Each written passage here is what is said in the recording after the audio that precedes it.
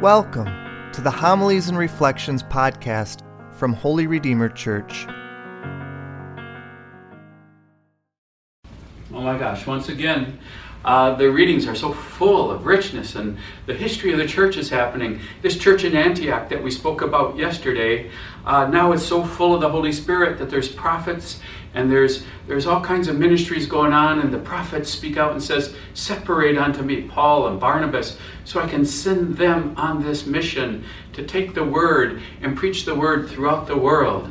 I like one of the Old Testament prophets says, one day the word of God will cover the earth like the waters cover the sea. Well, that's not true yet, so we don't have to worry about a sudden end, because one of these days God is going to make it happen to where the word of God covers the earth as the waters cover the sea. What a beautiful thought.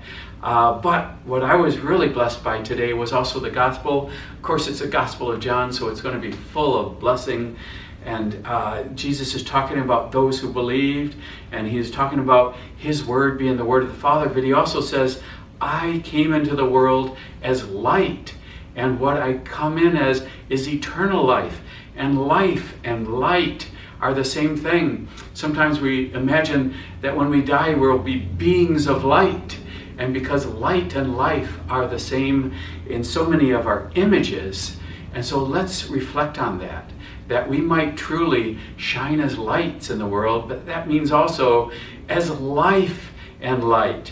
And so just as Jesus said, I didn't come to condemn, let's every one of us commit not to condemn ever, but just let the Word of God do that work that it's called to do. It'll do whatever God wants it to do. We're called to light and life.